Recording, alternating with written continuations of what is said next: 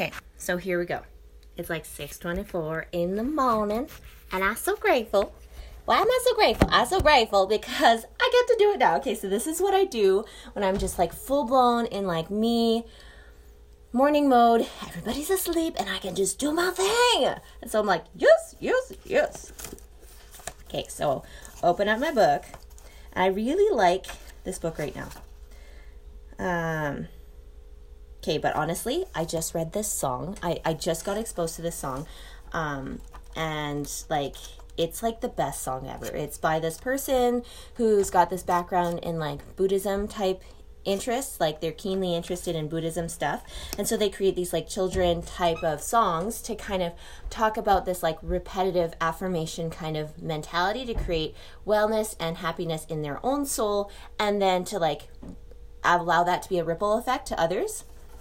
And I thought this song they made was just absolutely gorgeous. Like absolutely precious. It's like this. May I be happy, may I be well, may I be safe and sound. This is called like the kindness song, something like that. May I be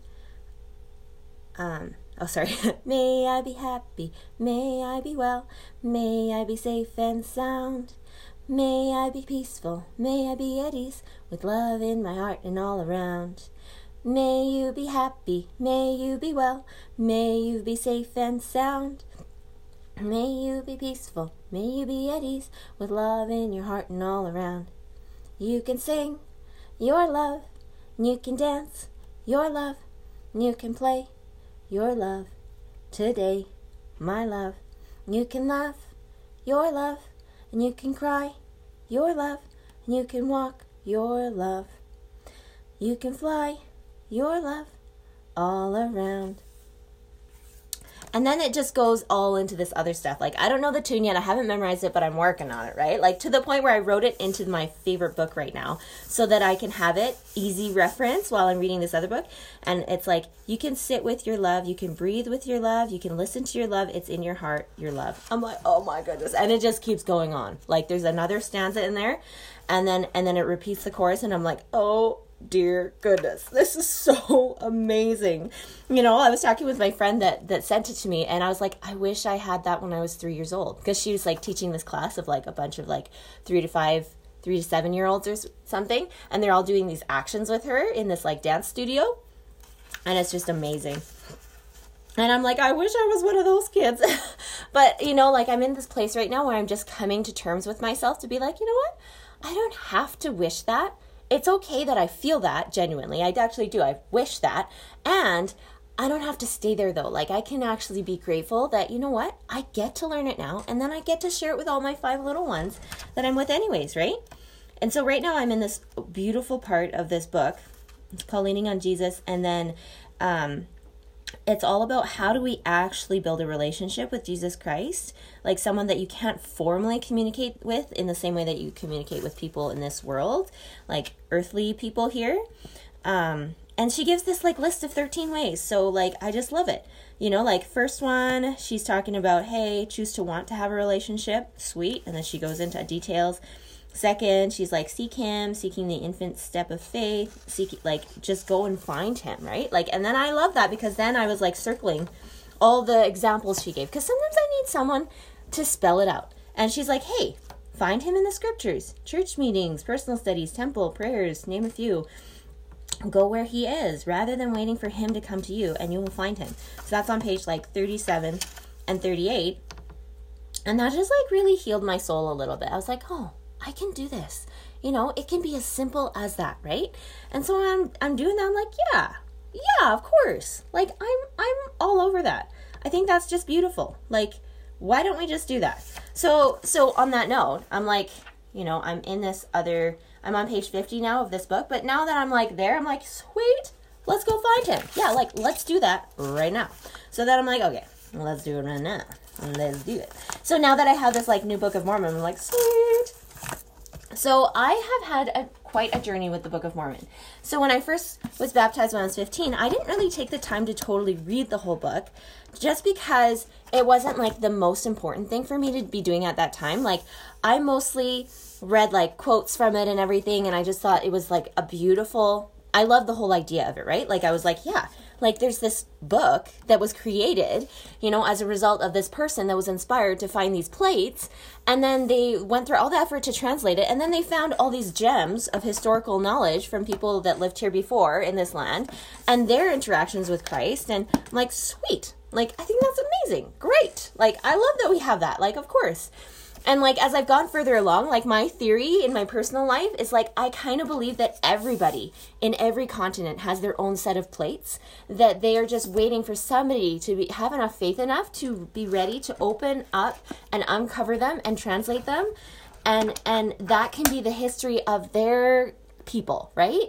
That have been recorded and then have been just like their interactions with Christ too, right? Like I kind of have that like in my heart. I'm like, oh man, like I could totally see it, right? I don't necessarily think it's true necessarily, but if I had to write like a story, I would write the story about that and like what that experience would be like for every person in the whole world to have their own set of plates, right? Like this is the Book of Mormon. It's like about the North American, some people say Indians, but like it's like about the First Nation type people and their ancestors, right? And their interactions with Christ when he visited them and like all the leading up to it and then all like what happened afterwards, right? And it's kind of a tragedy story, right? Like it's, you know, you go through it and there's like ups and downs and ups and downs. And then, you know, the last pages are basically saying, hey, I'm the last believer. Everyone's trying to hunt me. And I'm basically just praying for all those people that are hunting me right now because I'm writing this record for their grandkids.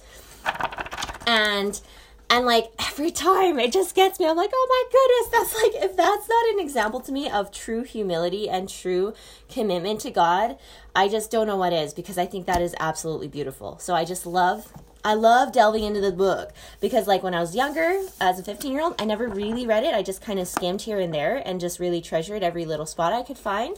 I did do a little marathon thing with my young women's group where we like read it in 2 days or something really fast, just to have that like chunk of feeling like, oh, I did something, right? But other than that, you know, it wasn't until like a couple years ago when I got the challenge to say, hey, read the Book of Mormon cover to cover. We had like 90 days to do it or something like that. And see what you can find, basically, right? Like, and one of the challenges I think was to color like any reference to Christ while I was doing it. So I was doing that, and I was really impressed because as I was doing, I was so focused. I loved every spare moment that I had because I was also doing like a phone fast around that time. So I was like, you know, every time that I was thinking, oh, I should go pick up my phone, I was like, well, no, actually, I'll read this next part. And it was really lovely. I feel like I read like 5 chapters a day or something, right? And you know, by the end, like by the time it was New Year's, I was like, no problem, kind of like getting to that end spot. Like I was probably a few days late because I'm always kind of a few days late. I'm always like, I have my own like time zone going on amongst everybody else's. Like people will say it's 1 o'clock, but I'm like, no, it's not. It's 3 o'clock. It's fun o'clock right now. Like, don't tell me it's 1 o'clock because it's actually fun o'clock. You just don't know how to read my time zone, right? That's like me. Anyways, so then I'm like, yeah, like I read it through and I was so pleased. I was so pleased and happy with myself that I could do it and that I really enjoyed it while I was doing it. I enjoyed every bit of it, actually. I was so smitten that I was going through all these pages in a way that was like, oh my goodness, I love that I'm learning that this angel appeared to this prophet and basically told him the whole history of the world. I'm like in the basement, so all the water systems and everything in the house like swims through the basement and flushes through everything. So it's like, whoosh, whoosh, right? Anyways, and so then I loved reading that part where like one of the prophets, he just got to see the whole history of the whole world in like two pages that they wrote out, right? And I like saw it all. I was like, oh my goodness, here it is. This is what's going on. And it just got me so excited because it just gave me that like little testimony of like, man, history is important. History is really important because like there's just such a connection that history allows us to bridge the gap between us, our ancestors, people that came before us that have prepared the way for us, that have gone before us and treaded the paths that we tread on today, right?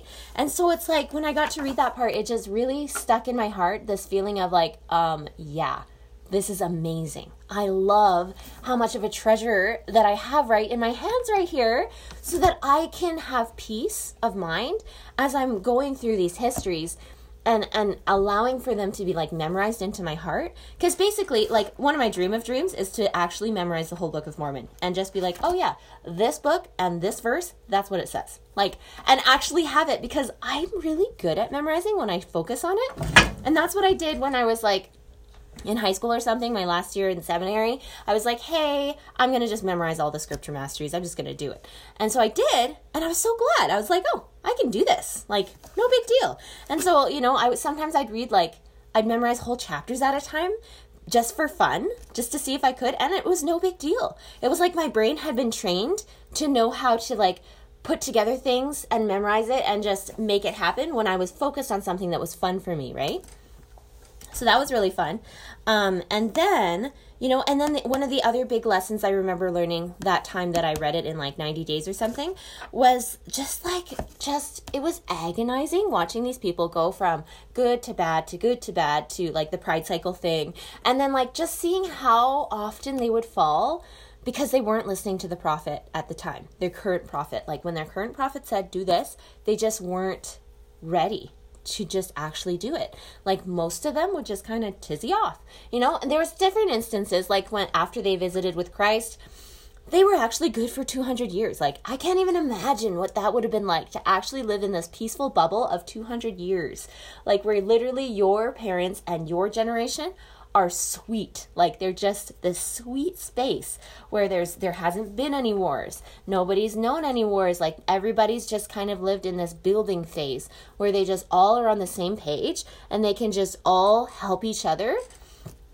And I wouldn't say that those like they weren't protected like in the millennium, right? Like they were literally these elite, like elect people.